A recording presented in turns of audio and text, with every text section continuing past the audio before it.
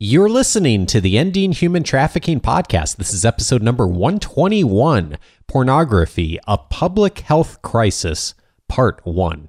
Produced by Innovate Learning, maximizing human potential.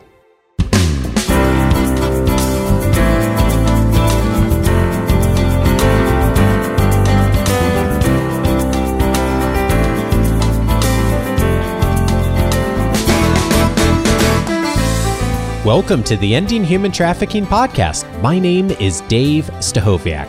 And my name is Sandy Morgan.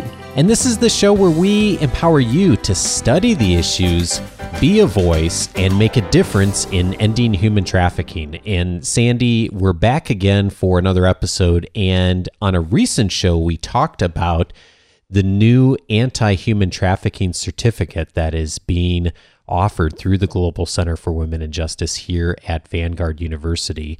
And it is a fabulous opportunity for you to update your skills and expertise in the area of human trafficking, to broaden your knowledge base as you're listening to the show, and to keep up with changes in your field. And we're mentioning it again, Sandy, because in just a few weeks, there's going to be a new cohort starting for the program. Group starts, yes. And I think the course that's going to start May 9th is the basic human trafficking course. It will cover the 4 Ps of prevention, protection, prosecution, and partnership. And it's an 8-week format, all online.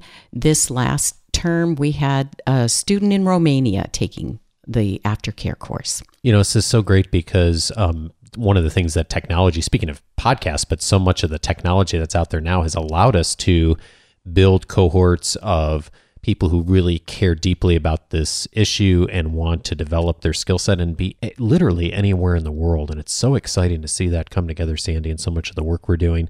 And this podcast is just really, over the years we've been doing it, 6 years, Sandy, can you believe that? My goodness. We've been on the podcast now.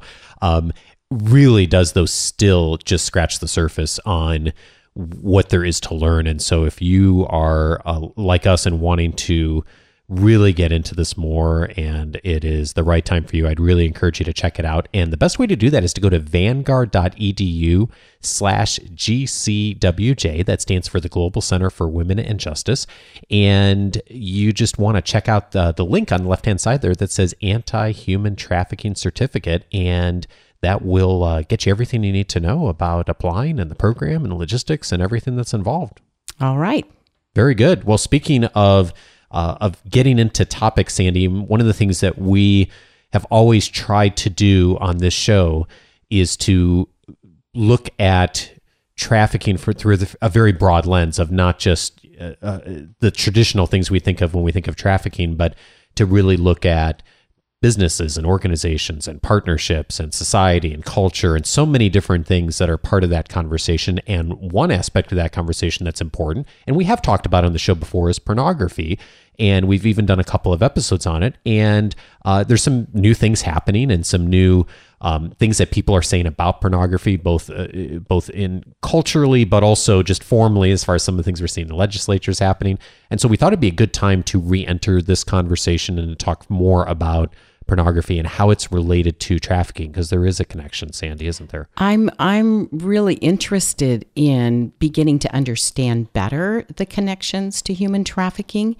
I think last summer I had a little more time to read, and I started catching up on some of the research. And one of the things that motivated me to do that was a hearing that was held on Capitol Hill in Washington, D.C. in July.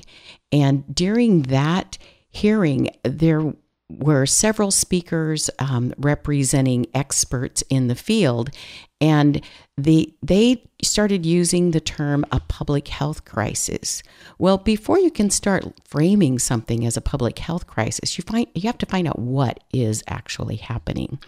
And the industry itself of pornography have resisted some claims of harm and have claimed First Amendment rights, and this is a victimless pursuit, all kinds of different things. So going back and visiting what happened on Capitol Hill and who was presenting, that was quite an interesting review. Here's some examples.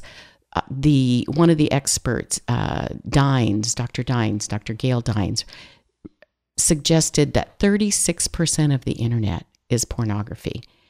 40 million regular consumers in the U.S. alone, and porn sites get more visitors than the combined clicks on Netflix, Amazon, and Twitter. Wow. It just leaves you speechless. Probably, though, the most disturbing reports were the focus on children and how early children are exposed to pornography. I feel like we've had some of this conversation before on the show, Sandy, and I know I've certainly read about it if we haven't had it on the show, of just some of the studies that have been done on what kids understand at a very young age as far as just terminology about sex and sexual acts and things like that, that it does not seem like a generation ago was something that was as much of a, I'm sure there were kids a generation ago, but it was not as prevalent as it is today.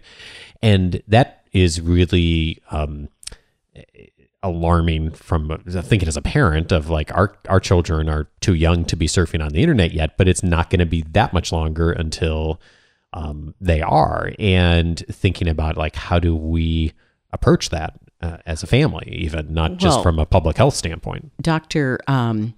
Layden, who's a psychotherapist and director of education at the Center for Cognitive Therapy at University of Pennsylvania, shares your concerns, Dad. She said the media feeds kids the message that sex is casual. Your prime time sitcom, your movies, even PG rated. So the idea, she suggested, is that the message of it being casual is that it isn't intimate and it has nothing to do with marriage or long-term commitment. And that then, according to her research, has revealed an increased use of porn that's related to higher psychopath scores. Now that's scary, because if I listen to the proponents of First Amendment rights, if this is something that doesn't impact me or my community or my family, then it's not my business. But when a University of Pennsylvania psychotherapist is revealing research that says these are higher psychopath scores, that's a concern, because I want my kids and I want my community to be safe. And I'm curious, what are some of the other things that research is starting to overturn as far as the relationship between, and I think that I know I'm just not educated well on this, Sandy, is where the connection points are between pornography and trafficking and where we see those things. And I can imagine where some of those connections are, but I don't really know like what the research is saying. Is there anything that's been said recently that helps to navigate some of that yet? Well, at that particular hearing, I mean, they had a lot of experts. One is one of my favorites, Dr. Sharon Cooper, who is a developmental and forensic pediatrician who has worked with children who have been sexually exploited and was the leading forensic expert witness for the FBI in most of the early cases of commercial sexual exploitation of children. And she reported that in her experience investigating and examining these children who had been abused in porn films, they didn't tell anyone what happened to them. And upon further understanding, she explained that they felt great guilt and shame, and that the perpetrators convinced the child that what happened was their fault. So if you go back to Dr. Layden's psychotherapy paradigm, you're looking at kids who are going to have some major issues as they enter society. and how are we prepared? It was interesting too, because the Elizabeth Smart Foundation, they also had representatives there, and were concerned that the porn addiction is a slippery slope to abuse and sexual exploitation. And we have documented case studies of children who were exposed at a very early age to pornography, and then that was part of grooming them to abuse them. One of my favorite researchers, Dr. Melissa Farley, also was at this particular hearing, and her quote at that event was, "Porn is prostitution that's legalized as long as you get to take a picture." Interesting. And one of the things that I'm wondering about, and I suspect there are people in our audience who are wondering about too, Sandy, is I think that a lot of people frame how they think about something like pornography and children involved differently than they think about pornography and adults. Yes. And quote unquote consenting adults. And we've had this conversation on the show before too. How does that play out with once the legal barriers are different as far as age and adults and trafficking? Do we see situations where trafficking is very clearly involved, or is it a different kind of relationship? I'm just curious how the conversation's evolving around that. Well, we're getting more research that makes those connections, and one of the leading advocates about women escaping being commercially sexually exploited in the porn industry is Harmony Dust, and she's been on our show before as well. And so we are putting more of those links together. I think, though, that we also are trying to understand why it drives demand, and we can leave the children out of this and just look at adult issues and adult victims. And a neurosurgeon at the University of Texas was also one of those presenting at this hearing. His concern was that the public has looked at porn as a First Amendment freedom of speech issue rather than a health issue. And his research demonstrates that pornography is biologically addictive. And so his research, and this should be of major concern for any listeners that might be struggling with this addiction and need to find out how to I'm not even sure we have to talk to addiction specialists, but his research found that porn watching may lead to shrinking of the brain. And he made some very specific statements that it does, but I want to see corroboration before I would state it as an absolute fact. But those are some of the risk factors. And of course, another one of our favorites, Ernie Allen, who was the former president and CEO of the National Center for Missing and Exploited Children, does bring us back to the issue of children, because the research does show us that addictions for pornography often begin when the watcher is still in an adolescent or early childhood age. And he points out that because their brains aren't fully developed and they're being bombarded with pornographic images, that makes the gateway to addiction much broader for them. Interesting. So it's helpful to think about this not just as a adult versus child situation, but I think you mentioned something that's really key of like, depending on a person's age and exposure, that really does change how they think about not only pornography, but sex and human relationships and all the other things that go along with this. Well, it's absolutely astounding, because when I talk about some of these these seem like broad generalizations that were brought. That was in July. Then what brought this back into the news this week is the state of Utah.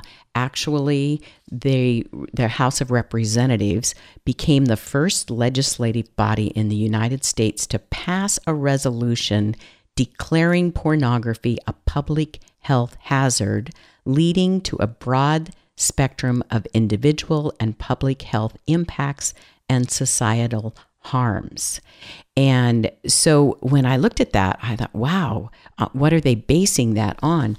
And when you start digging, it's interesting because the porn industry itself helps provide some of the big data statistics that were used in some of the reports. For instance, they talked about they have a website called Pornhub, and at Pornhub I don't even know what is a petabyte. Their bandwidth used. I can never remember all those different. It's bigger than a gigabyte. It's bigger than a terabyte. So it's the next level. 1,000. Might even be more than that. I'll look it up while you're talking. Okay, 1,892 petabytes. That's their bandwidth. And they stream 75 gigabytes per second. They said that's like filling all of the storage on all iPhones sold in 2015 with porn. It's 4,392,486,000 hours of porn. That's 2.5 times longer than Homo sapiens have been on Earth. That's 12 videos viewed per person on Earth. Wow. Those are huge numbers.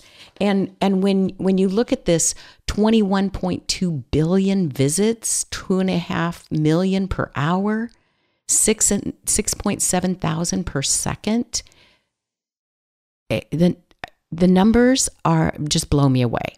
I don't have any way to even make that. I get excited if I see 1,000 of something. So those numbers are meaningless to me because they're so huge. They are, and I think you framed it already better than the definition would give us. 10 to the 15th bytes of data. A million gigabytes is a petabyte. That's a lot. Well, it's really a lot. And why is that a problem? It's a business, right? Mm-hmm. But the problem begins to be more relevant when you look at how the Republican-led House of Representatives framed this. And even though it was Republican-led, this passed. And so they looked at 40 years of peer-reviewed research. So this isn't just one little conservative group. And even the hearing on Capitol Hill included well-known university researchers. So the statistics, though, that they're using have been provided by the industry itself. And I think that's relevant. Someone actually drew a parallel for our conversation today back to when we first started talking with the big tobacco industries. And we wanted to reduce the incidence of smoking because of the cancer risk, right? So now here we are looking at health risks associated with pornography.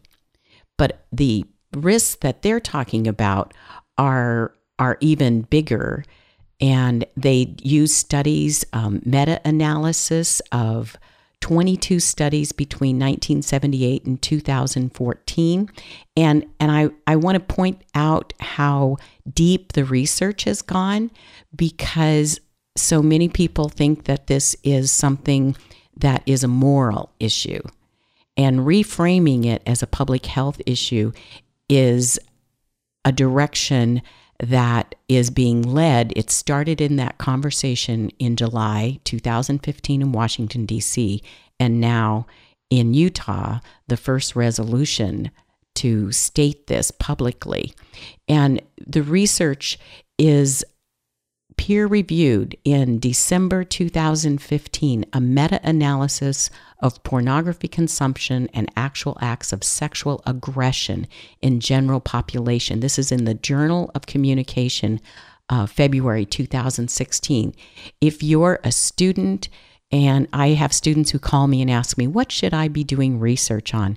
Now we need to take this kind of research and see how it correlates to human trafficking, and particularly in sex trafficking.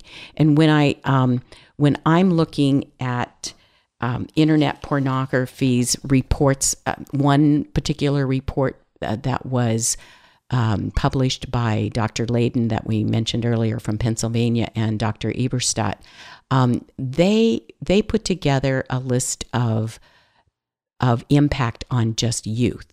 And so much of what I do, being in a university environment, is about what are we doing to protect our youth. And they've found that searches for teen porn, according to Google 2014, tripled between 2005 and 2013. Wow. Tripled. And one of the things that I often hear parents is, well, I don't let my kids have a computer in their bedrooms. That's one of their protection techniques. And actually, that's very commendable and it does help. But now the statistics show 59% of porn searches are on a smartphone. Or mobile device or tablet or something. Mm-hmm, yeah. Mm-hmm. So are you turning the wireless off at your house? I actually heard that as well. And so the 14-year-old just tapped into the wireless next door. They figured out how to do that. Or got on the cellular network or whatever. I mean, it kind of goes back to some of our conversation we've had, Sandy, before on thinking about things like just teaching your children to cross the street and face danger in everyday life. Is you don't as a parent, at least most people don't, teach your children like, the streets are horrible and they're dangerous and you never cross them. You teach them how to navigate crossing the street safely. And I think about this issue the same way. As you're not going to, there are some really great tools that can help, but you're not going to turn on or get a service or put a block somewhere that is going to magically solve this problem for you as a parent and as a family and as a human being. It's how do we navigate a world where these things are there, and how do you approach it in such a way with the right values and the right expectations and rules that are going to guide behavior within a household or within a family or within a community. Yeah. And that's kind of where I think this conversation is moving, because we're looking at risks of sexually aggressive behavior. And that is one of the contributing factors of the impact of pornography on our communities, increasing risk of sexually aggressive behavior. Now that term includes rape. It includes sexual harassment in the workplace. It includes derogatory remarks, verbally abusive behavior. But I think at the same time that we're talking about this in the context of our greater community, we have to start asking what it looks like in our young adult and adolescent population. I was surprised to find that 28% of girls ages 12 to 15 use sexually explicit pornography. I couldn't even begin to get my head around that. 53% of boys and 28% of girls. So we have to get rid of some of our preconceived notions that we need dads to talk to their sons, and we need the men in Boy Scouts or the men in your church to talk to the young men.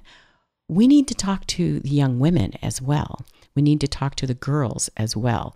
When we don't have a conversation, then they're going to do what they have learned to do. If you want to know how long is the Nile River, if I mention that in class, students pick up their smartphones and look it up, and somebody's got the answer before I finish my next sentence. Mm-hmm. So if they have a question about sexuality, they're going to look it up. And we haven't gotten in front of that. And that's an area that we need to.